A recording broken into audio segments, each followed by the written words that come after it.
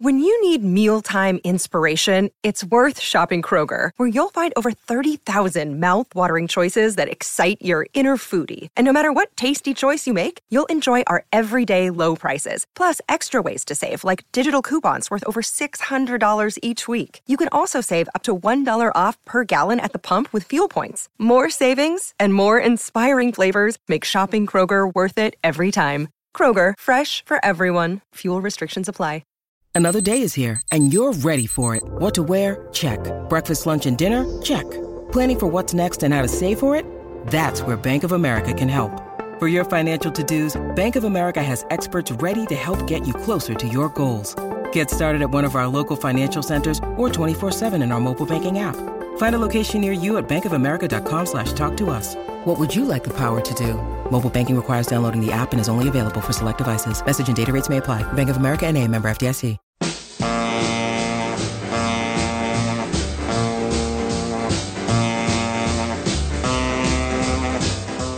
Welcome to Let It Roll, the podcast about how and why popular music happens, hosted by Nate Wilcox.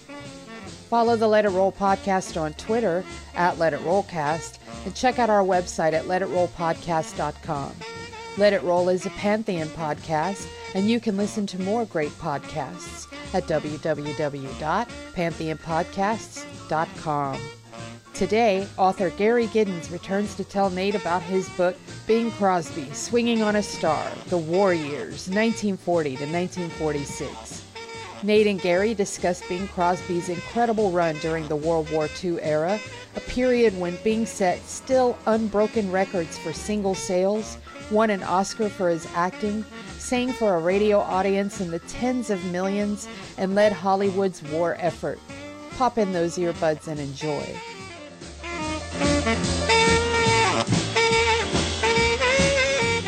It's time to let it roll. I'm your host, Nate Wilcox, and we have the great pleasure of welcoming back Gary Giddens, the Bing Crosby biographer. And today we're going to focus on his second volume of Bing Crosby biography, Bing Crosby, Swinging on a Star, The War Years, 1940 to 1946. Gary, welcome back. Thank you. Nice to be here. And so why did you choose to write a biography focused just on the war years? What went on in that 6-year period that merited a full tome? Well, it was really the central part of his career. I mean, it's when he achieved the most triumphs as a singer, certainly as an actor. But I think mostly because of his war work, which nobody knew about. Crosby was, as I've often said, modest to a fault. The entire war and his part in it gets about half a sentence in Call Me Lucky, his memoir.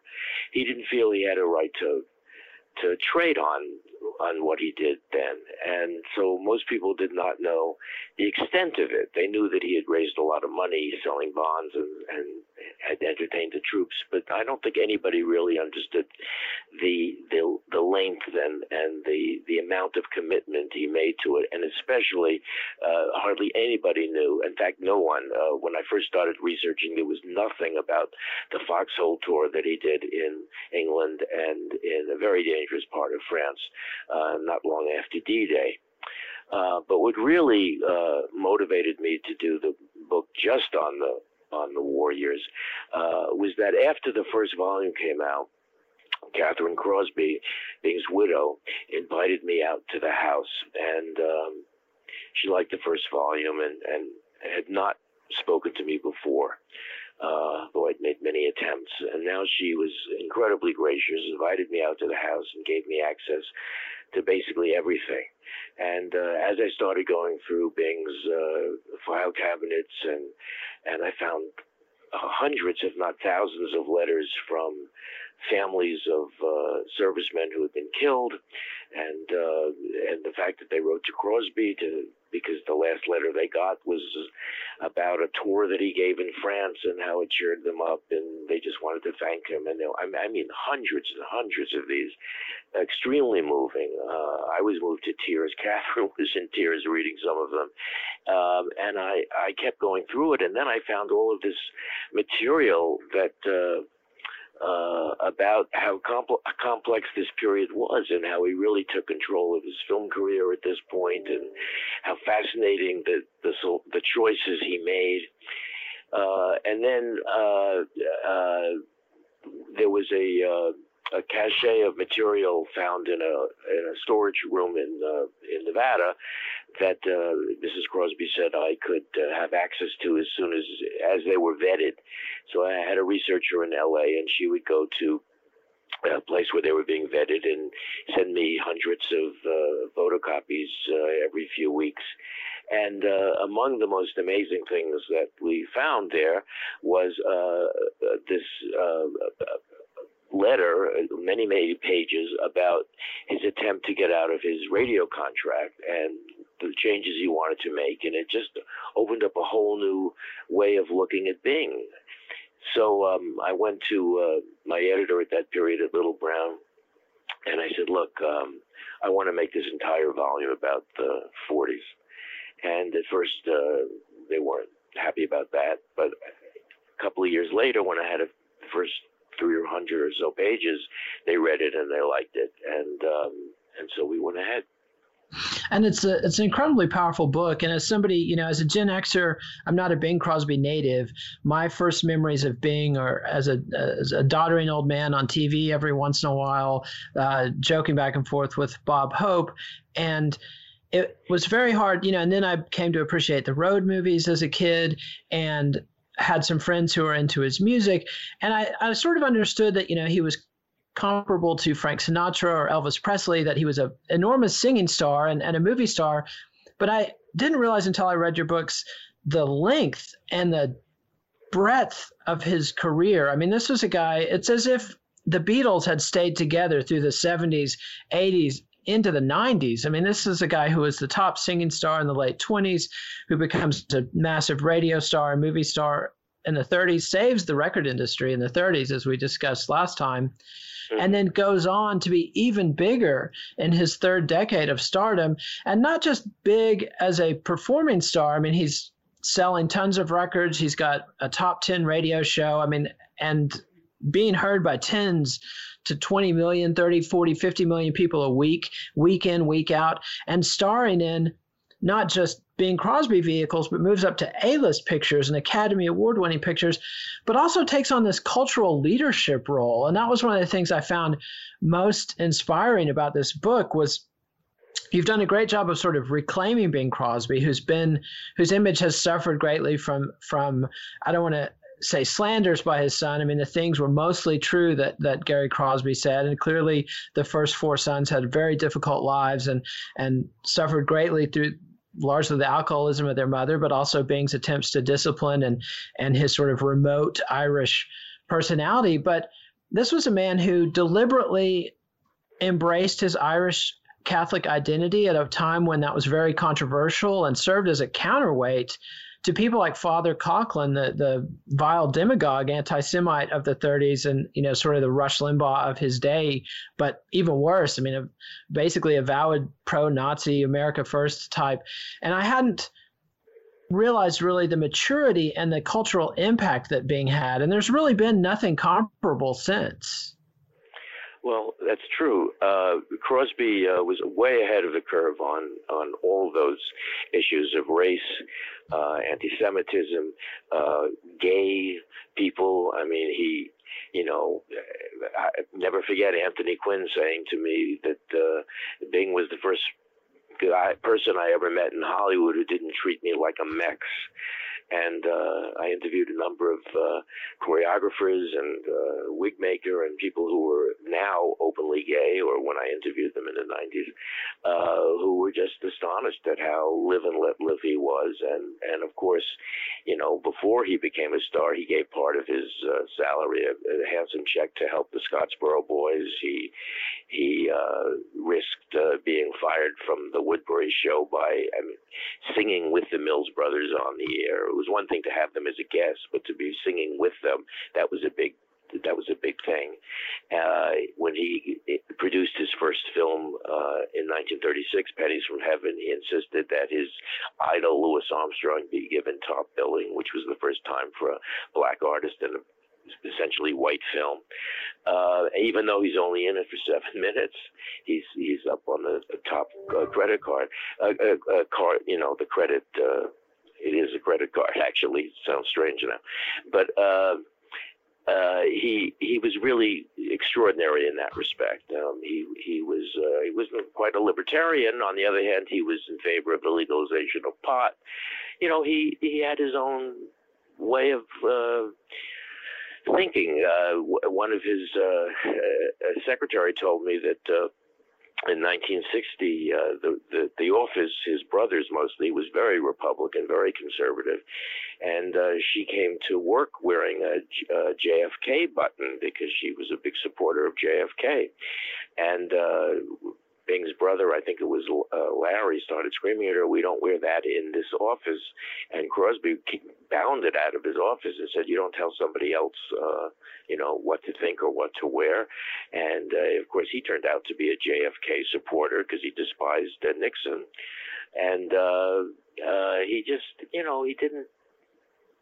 People always thought of him as a sort of conservative, middle of the road guy, but he was quite extraordinary in that way. He also came out against the war in Vietnam, and it was because of that Hoover opened up a file on him, looking for potential blackmail material. And all they could find is that he played poker with a guy named Mo Dalitz, who in the 30s was a major gangster in the Midwest.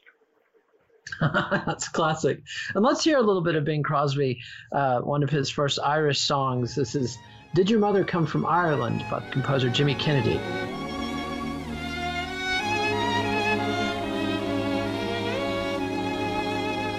Did your mother come from Ireland? 'Cause there's something in you Irish. Will you tell me where you get those Irish eyes? And before she left Killarney, did your mother kiss? And that was Bing Crosby singing "Did Your Mother Come from Ireland," a song by Jimmy Kennedy, who wrote a number of other Irish songs, but also Red Sails in the Sunset, and was probably the greatest pop composer out of Ireland in this period. But that's part of Jack Cap's... Jimmy Kennedy is considered the most successful British composer before McCartney and Lennon, a songwriter before McCartney and Lennon. Yeah, a ton of hits. And this was part of Jack Kapp, who was the head of Decca Records and Bing's mentor for his recording career, the guy who guided Bing's career and helped select the material. This was part of Kapp's strategy of making Bing an all-round entertainer. Bing started out as a red-hot jazz guy with the Paul Whiteman Orchestra and singing with Bix Beiderbecke and others, and was very much on the cutting edge of music. And Kapp in the early 30s helped him transition into a all-round entertainer and sort of the American's pop singer that could handle any kind of material. And this Irish ethnic material, as I said, was part of a political stance that Bing took, or complemented a political stance that he took. But he was also singing a wide variety of other musics, including country music, and had a big hit with Bob Wills' New San Antonio Rose. Well, yeah, he did every kind of song. But there's one correction I have to make, which is that Kapp, who wanted him to sing a lot of 19th century songs and, Stephen Foster, things that were in the public domain, songs from the early part of the century, country songs, cowboy songs, French songs, Spanish songs. The one thing that he was wary of was the Irish songs. Crosby is the one who insisted on that. And Kapp, in fact, didn't even release it right away. He was worried about where to put it. He was thinking it should be a B-side on something. And when those records went through the roof, it became part of Crosby's persona. You have to remember that before Crosby made this stance against Father Coughlin and all the anti-Semitism that was rife in this country, the American Firsters and Lindbergh and all of those people, he was known as an Anglican star. I mean, he never played an Irish character in any of the 24 movies he had already made. All of them had very obvious Anglican names. His father was, part of Church of England, certainly not Catholic in any way. His mother was. And then all of a sudden he made this transition from the Anglican side of his family to the Irish side and made himself, in a sense, a minority figure. He was siding with the people who were being killed for who they were all over Europe. And it was extraordinary the degree to which he made this turnaround. And after the Irish songs, of course, he starts playing Father O'Malley. He frequently plays Irish characters. He starts doing Irish accents. He had some of his biggest hits in the mid-40s with things like McNamara's Band. And from that point on to the rest of his career, people started to think of him as an Irish American, but that did not exist in his persona before about 1940. And that's fascinating and really highlights what a mature individual Bing Crosby was and how he had come into his own as a force. And you mentioned his business negotiations with the radio sponsors and the networks, and also his business negotiations with the movies. I really can't think of very many comparable figures. I mean, somebody like Paul McCartney has come to take a very strong role in his business handling, and Irving Berlin, who was a little bit earlier and a contemporary of Bing, definitely was a shrewd businessman. But Crosby really had the reins of his career in a way that most celebrities don't. And to me, it just speaks of a maturity in his approach, which is odd because it was also a period when pop music wasn't self-conscious. And so Bing didn't have a view of himself as an artiste. He just viewed himself as an entertainer who loved music and wanted to make good music, but he didn't put it came so easy to him. He could go in the studio and learn the songs after one or two listens and deliver a knockout performance more often than not. He basically played himself in movie after movie, even while stumbling upward into A-list and Oscar-winning roles. He just embodied Bing in this very casual, calm, steady as she goes way. And it's really an incredible persona like almost nobody else. And there's another factor, though, that I think might inhibit some people's enjoyment and appreciation of Bing these days. In there, you refer to him as a living bridge to an older America of minstrelsy and variety. What did you mean by that? And how did you referenced the ASCAP versus radio suit that was going on at the time.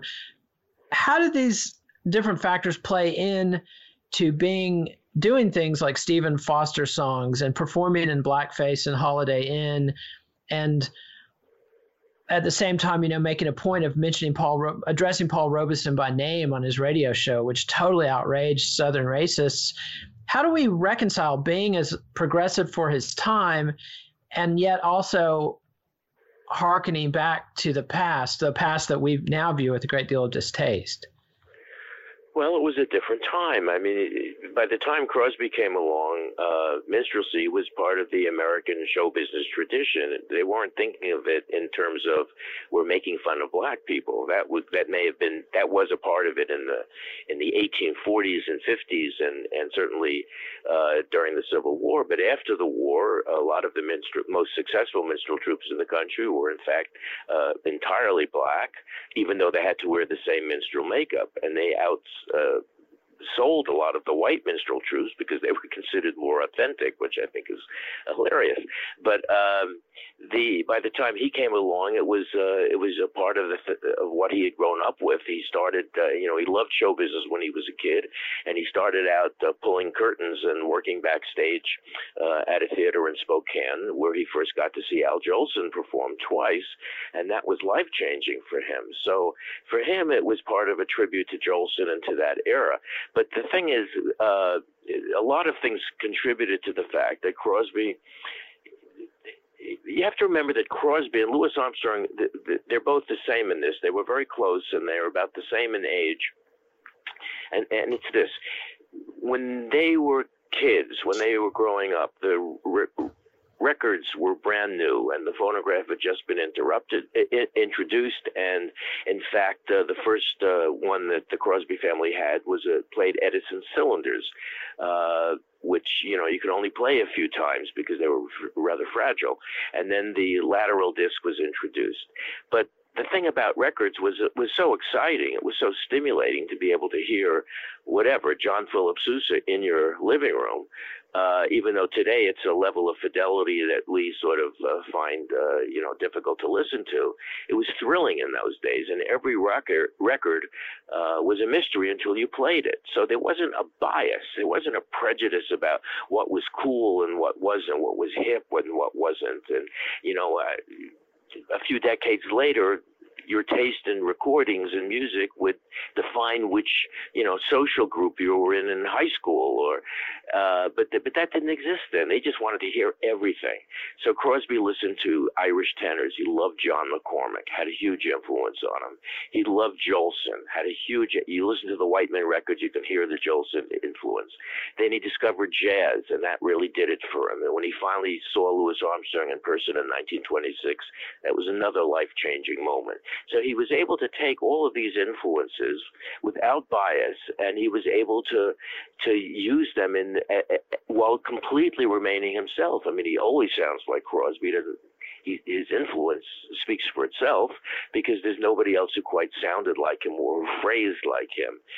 He had a tremendous sense of rhythm. Always knew where the first beat of the measure was, and so he was always swinging even when the arrangement wasn't. I remember the late great saxophonist Jimmy Heath said to me that he said he was looking forward to the first volume of my Crosby biography, and I said, "Were you a Bing fan?" He said, "Well, where do you think we got all the songs from? He was the only guy on radio who had time." Meaning the only white guy, because all of the major really every network show was a white show. Louis Armstrong was the first to have a show, but that was only as a summer replacement. So, we're talking about a period when racism was just pandemic all over the country, and certainly on radio. But Crosby was the one guy who he always had jazz musicians in his band. He always had Louis Armstrong, Duke Ellington, Ella Fitzgerald, Art Tatum as guests. And so he mainstreamed jazz for a lot of people who would not otherwise have been as willing to listen to it. He also mainstreamed, even more remarkably, opera and classical music, because he always had opera singers loved him, and he routinely had opera singers on the air. And he would make it entertaining. He would have them sing one, legitimate short opera, but then he would do a duet with them on some pop tune, which made the opera singers seem more human and relatable. And so he had an enormous impact in popularizing different kinds of music beyond what was the 1930s and 40s version of the top 40. And he's also kind of a prescient performer in that I think you've got a quote from another writer saying that when Crosby expropriated material like country and western or like rhythm and blues, that he sort of laid the groundwork for popular acceptance of these forms, and is part of a number of factors that lead to the ascension of figures like Bob Wills and like Louis Jordan, who he duetted with throughout this period. And that's another fascinating thing, is not only is he doing, Irish songs and Hawaiian songs and country songs, but in this period, he's still keeping up his reputation as a swinging singer, particularly in duets with the Andrews Sisters and with Louis Jordan, who is absolutely on the cutting edge in this period. I mean, this is the father of rhythm and blues, the guy who takes swing, jazz sort of bifurcates in this period. Charlie Parker and Dizzy Gillespie take it off into bebop, and Louis Jordan takes swing and simplifies it and makes it more rhythmic and more pop and entertaining. And Bing does these duets with Louis Jordan. Well, that's right. And he also, in addition to recording the duets, which was what got Cap to raise Louis Jordan from the so-called race label on Decca to the expensive black label Deccas, where Crosby and the Andrews Sisters and the Mills Brothers and more popular acts were. But he also recorded Jordan's songs. He and the Andrews Sisters did "Is You, or Is You Ain't My Baby," which was an enormous hit. And so he popularized that. Country music, the same thing. Roy Rogers, who then was known as the king of the Cowboys, said to me before Bing, everybody thought if you were going to sing cowboy songs, you had to sound like Gabby Hayes. And Bing showed everybody that you could be a smooth voice singer. And Gene Autry came out of Bing, Roy Rogers, Jimmy Wakely, later Eddie Arnold. So he had an enormous influence, even though he never was at the Grand Ole Opry or never considered part of country music. He had a tremendous influence there. And he was the first white singer who was routinely included on black jukeboxes in Harlem, which many people told me about. He was the one white cat whose stuff was always on the uptown jukeboxes. That's awesome. And I want to play a song here that I first became aware of through reading your book. This was something you recorded around the same time as you recorded New San Antonio Rose. This is Floyd Tillman's "It Makes No Difference Now" by Bing Crosby. Makes no difference now what kind of life fate hands me. I'll get along without you now, that's plain to see. I don't care what happens next, for I'll get by somehow. I don't worry, 'cause it makes no difference now.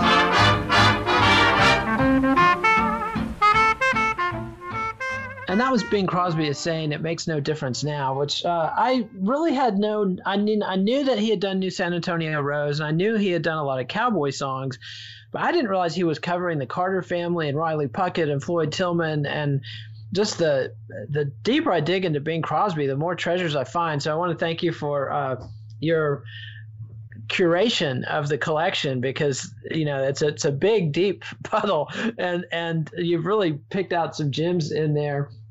But I want to switch. That's one of my favorite of his records.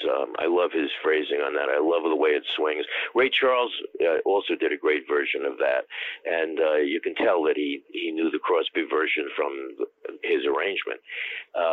But yeah, he had a good ear, and sometimes Cap would give him novelties that weren't very good.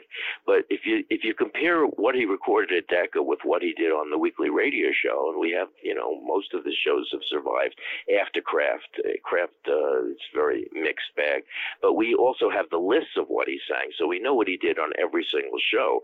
And on the radio show, he chose the songs, and the level of the songs is just extremely and consistently high. He hardly ever sings junk on the radio. On recordings, occasionally he would, but never on the radio.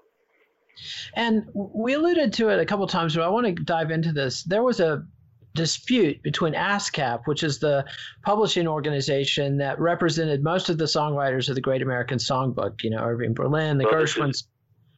This is very important, yeah. The ASCAP people, who basically had a monopoly on American popular music, they got very greedy, and they raised their licensing fees, I think something like 400%, something ridiculous.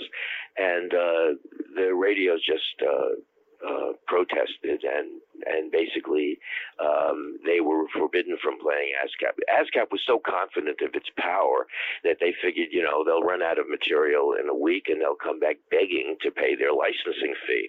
Well, the radio people put their own music publishing company together called Broadcasting Music Incorporated, BMI, which still exists. It's now one of the two most important outlets for publishing music. ASCAP, still huge, and BMI. Well, when BMI came along during the strike, it was an opportunity for a lot of songwriters who had been sort of turned down by ASCAP because they were considered, regional. They weren't considered to be in the George Gershwin, Irving Berlin, Cole Porter class, which but there was also a bias against them because these were people who wrote Southern songs, country songs, blues songs, and they had been exiled or outlawed from ASCAP. So they all came to BMI, and suddenly BMI was huge because when rock and roll came along, that was the place where everybody went. And so it didn't help ASCAP's case at all. And the other thing that happened then was everybody started looking for public domain songs that they wouldn't have to pay royalties on that also weren't protected by ASCAP. So suddenly there was a rediscovery of a lot of songs that had been written in the 19th century. Carrie Jacobs Bond, of course, Stephen Foster, who became huge. I mean, Stephen Foster was not as big in his brief lifetime as he was in the 1940s during the strike, when everybody was recording his songs. Louis Armstrong, the Mills Brothers, Crosby, of course. There were, half a dozen movies about Stephen Foster made. I mean, anything to get remember the Mighty Joe Young, the theme song is Beautiful Dreamer, runs through the whole movie because they didn't have to pay for that Stephen Foster song. So it just mixed everything up, and instead of just hearing the top of the line ASCAP songs, you were beginning to discover something about American traditional music, evergreens from the 19th century, the early part of the 20th century, and at the same time you were beginning to hear country, blues, Hawaiian, all Spanish, Latin flavored, all kinds of songs. A lot of Latin classics were now for the first time translated into English. Crosby did a great many of those. So it just opened up the whole field of what popular music was. That was not the intention of ASCAP, but that's what happened. Not at all. And a couple years later, and so that was a strike where ASCAP wouldn't let their songs be performed on the radio. But a couple years later, there's a different strike, which is the American Federation of Musicians put on a strike that did not allow artists to record, or musicians, instrumental musicians to record. Singers could record the whole time, and you had some performers who did a lot of a cappella songs in this period. But how did Bing and Cap deal with the AFM strike? Well, at the same time that we were fighting demagogues and dictators in Europe, the AFI was taken over by a demagogue named Petrillo, sort of a reverberant name in history of American popular music. He took over the union, and he wanted a strike of musicians, and he went about it never clearing exactly what he wanted in return to avoid. He liked having his name on the front page of the newspapers. He liked having power. He liked telling people what to do. So he started this strike that went on for 2 years, and this was only the first of three. The second and third strike, also in the mid-40s, only lasted a few months each, but the first one was 2 years. That's why we don't have the evolution of bebop on recordings. I mean, this is when Charlie Parker and Dizzy came up, and those 2 years when they were really defining their art, nobody could make recordings. Musicians, Petrillo at one point said that he would allow recordings to be made for the servicemen, the V-Disc, but it was pointed out to him that that was illegal. You can't decide who can buy your records and who can't. So everybody thought he was completely nuts and he wouldn't go along with it, but he did. And this forced the record companies basically out of business for a couple of years until Cap was the first one to come up with the idea. Crosby, actually. He had just made a record called Dixie. And Johnny Burke and Jimmy Van Heusen had written a song for it called Sunday, Monday, or Always, and everybody knew it was going to be a big hit, and he couldn't put out a record. So Crosby did a cappella version, which Sinatra covered in the same a cappella arrangement, and both of those records were huge sellers. Crosby's was $1 million seller, and this sort of well, what he did was very smart. Bing, when he started out in his career, he used to play drums. So he went to the union and signed up as a drummer. And Petrillo said, okay, you can make a recording now that you're a member of the union, but you can't play drums on it, which he had no intention of doing at all. So he made these a cappella records, which gave a certain amount of power to Decca. And then Jack Kapp was in a very different situation than the other record companies. The other record companies all had, RCA and Columbia, the two main ones, had symphony orchestras under contract.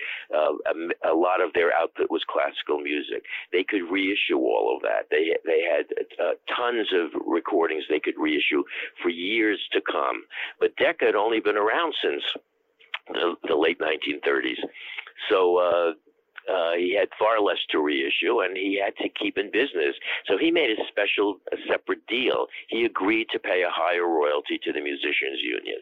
And when he made that deal, the other record company said, we will never do that, but they now had no choice because Decca was back in business. He was basically the only guy who was making a lot of money selling records. So RCA folded and Columbia folded, and they all made deals, but better deals than they would have otherwise made because Kapp had set a precedent. And during that period, again, it was, when you combine that with the ASCAP strike, you really have have to figure out different ways to find music you can record, and the way you can use a cappella instead of the ordinary, orchestral arrangement. When Bing finally, after Decca signed its deal, he announced that Bing was coming back with the Andrews Sisters, which was a big deal then because he had only made one recording with them back in the 30s, and this was the beginning of their new relationship. And the press was out in droves to watch this session recorded in LA, and it was a big deal because again, a singer was in the studio with musicians, with a band of 8 or 10 musicians accompanying them, and that's what really began the end of the strike. And in the book, you described that Bing basically had three pillars to his career in this period. He stopped doing live concerts in the early 30s. So he had records, which we talked about, and he had radio, which we talked about, and movies were really the prestige media at the time. And you describe a process by which Bing, who had starred in a number of profitable and successful movies in the 30s, but they were seen as B pictures, as Bing Crosby vehicles. In the 40s, he ascends to an A-list actor. What were the movies that helped him make that transition? Well, the first thing that happened that was really of a major consequence, he made a couple of pictures in 1938 and 39 that did not do very well. Sing You Sinners, that did well. It's unfortunate that people don't know that today because it's an extraordinary film. But then he did a biopic about Gus Edwards and School Days Kids, and that one didn't do well. So his career was at a strange place because he was in his, he was in his late 30s. He couldn't be a 20-something crooner forever. What does a performer like that do? He wasn't going to play cowboys. He wasn't going to play detectives like Dick Powell did when he stopped being a musical star.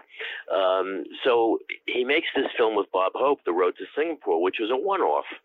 And it was an enormous hit. Nobody anticipated it. It was the top-grossing movie of 1940.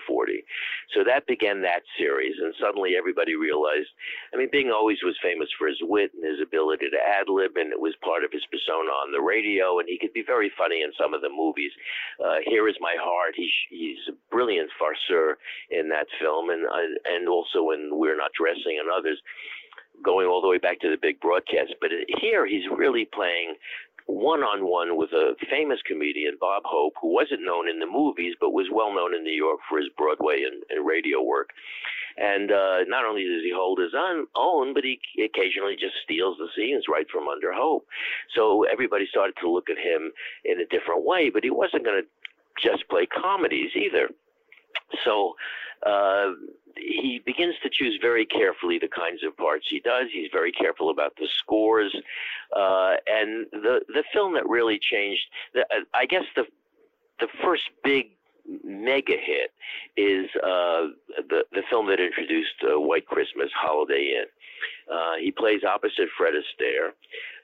Fred Astaire, to his somewhat chagrin, found this to be the top-grossing movie in his career, exceeded only by the second movie he made with Crosby several years later.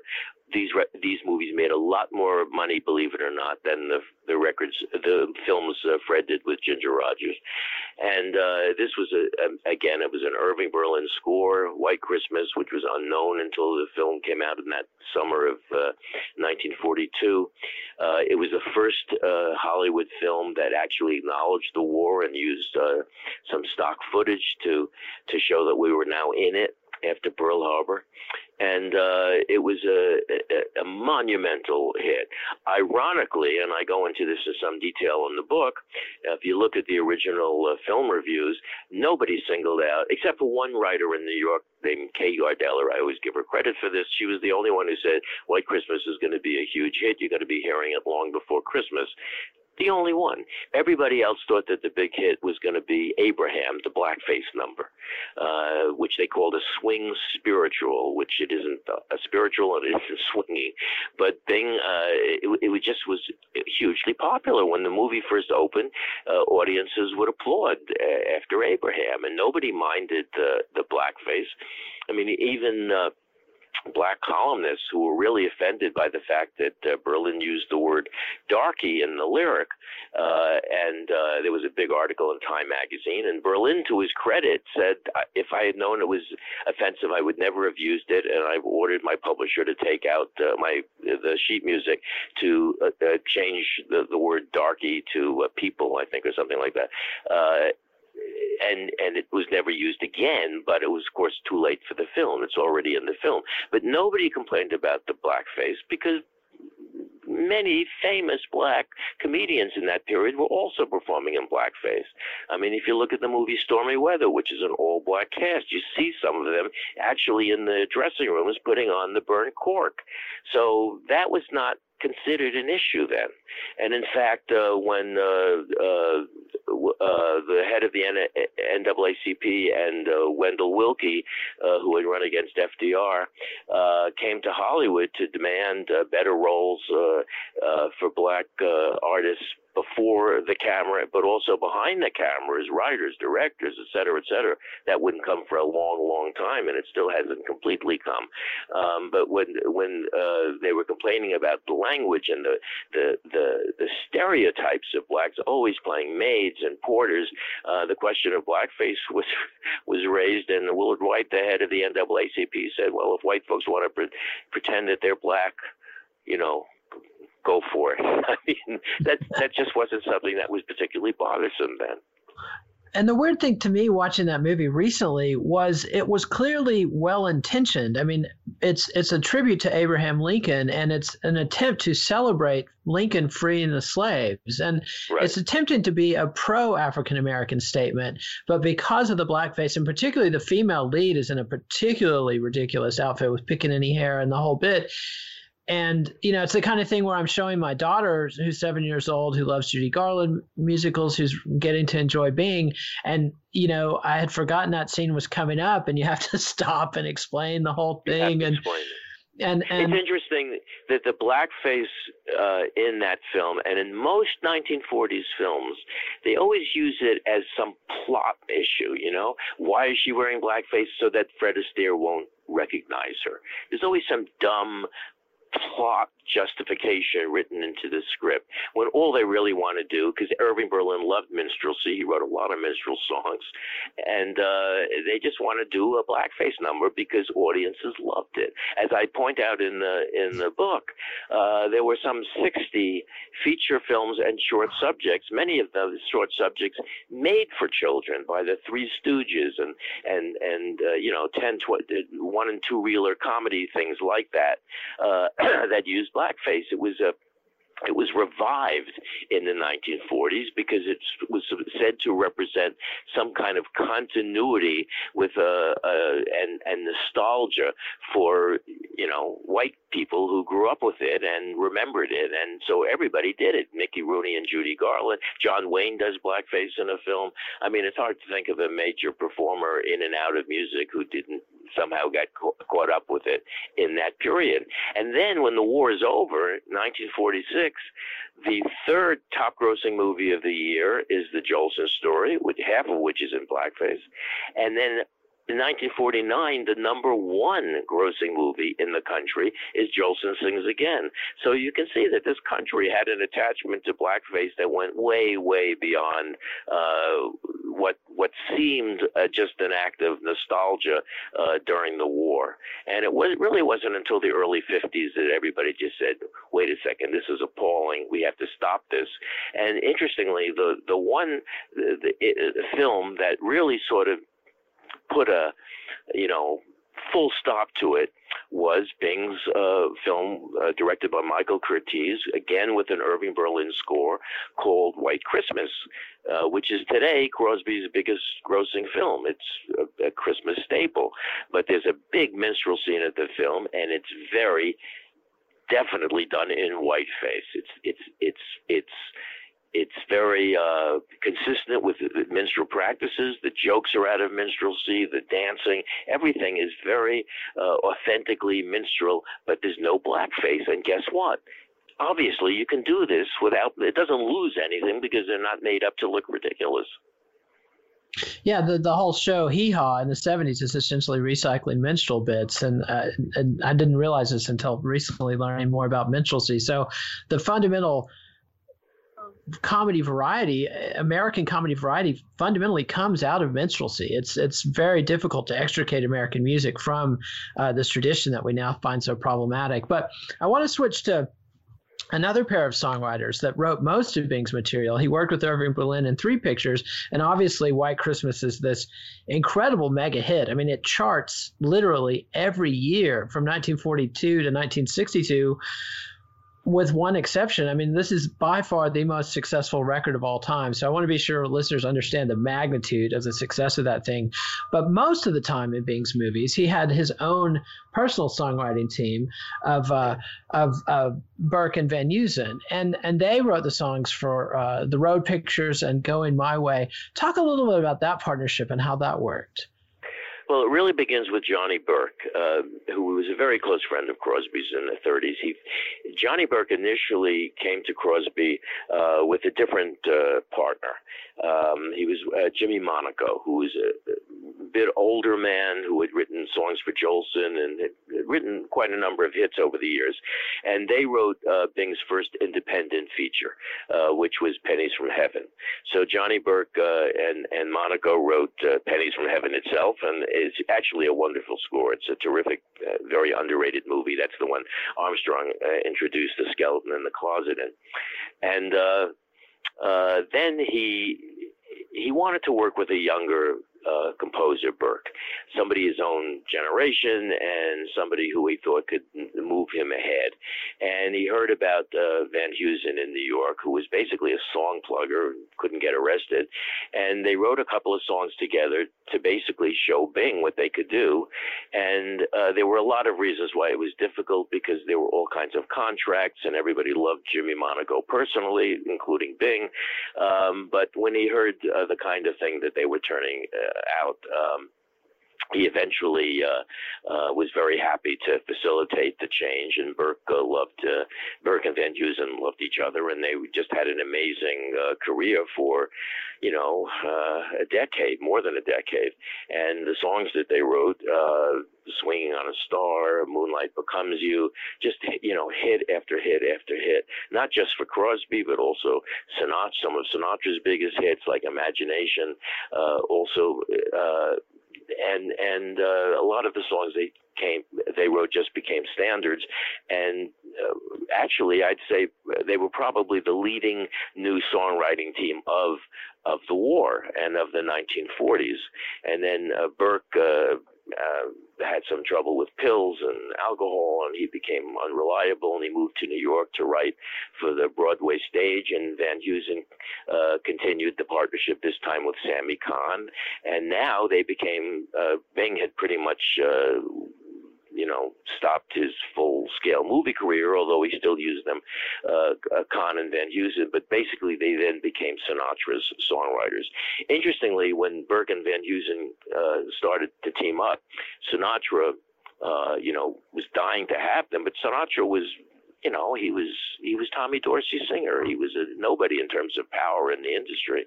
And Crosby was, Paramount Pictures. I mean, there was no choice between the two of them.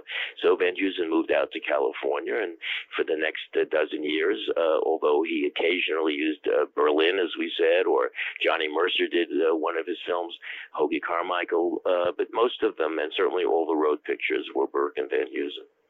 And let's hear a little bit. I want to play Ain't Got a Dime to My Name from The Road to Morocco.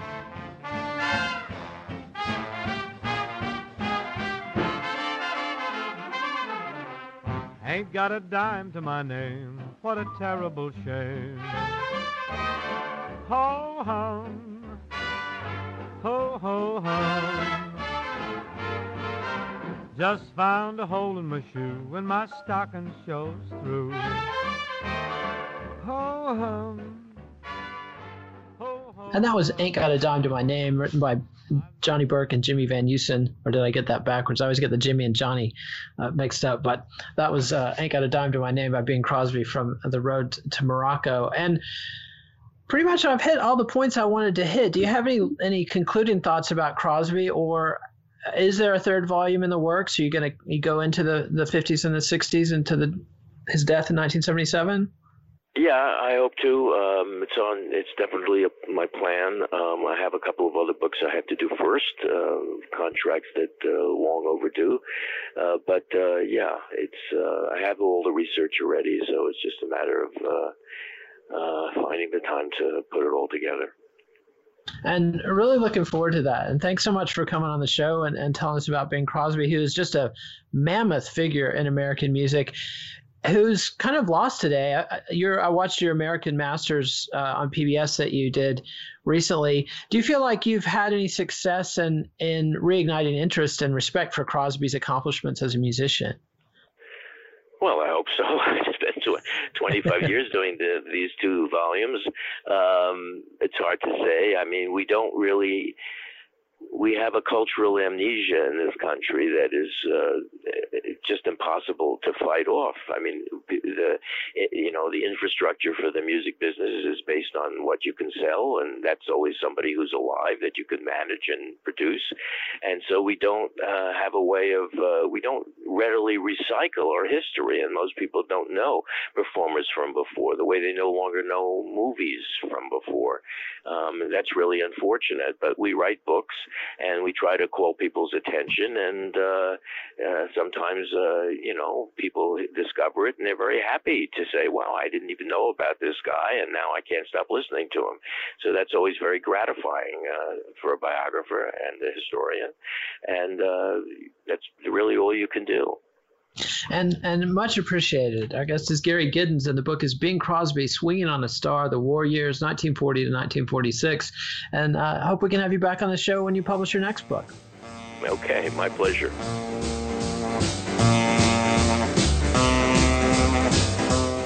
Follow the Let It Roll podcast on Twitter at Let It Rollcast, and check out our website at letitrollpodcast.com.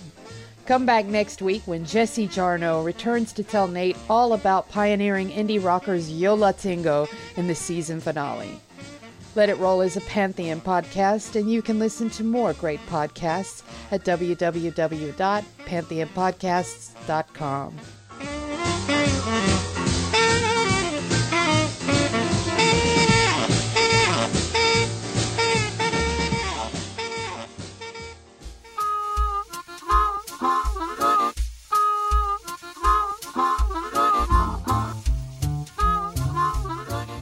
Bing Crosby, Swinging on a Star, The War Years, 1940 to 1946, is published by Little Brown and Company.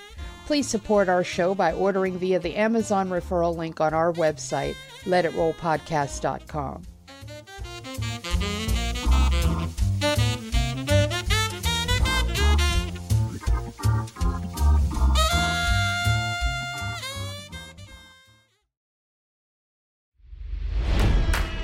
It's NFL draft season, and that means it's time to start thinking about fantasy football.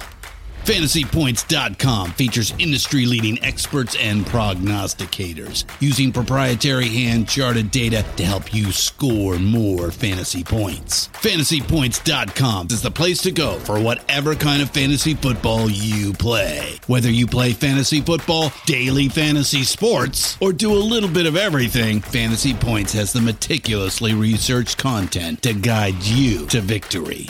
And why wait for the fall? Fantasy Points also covers the new spring football league, the UFL. Join the guru, John Hansen, Scott Barrett, Joe Dolan, and other massive names in the fantasy football universe with an exclusive offer. Use code Pantheon for 15% off any Fantasy Points package, including the all-in package, with access to every article, tool, and data nugget that Fantasy Points has to offer. That's FantasyPoints.com and code Pantheon for 15% off at Fantasy Points. FantasyPoints.com, code Pantheon. Score more fantasy points.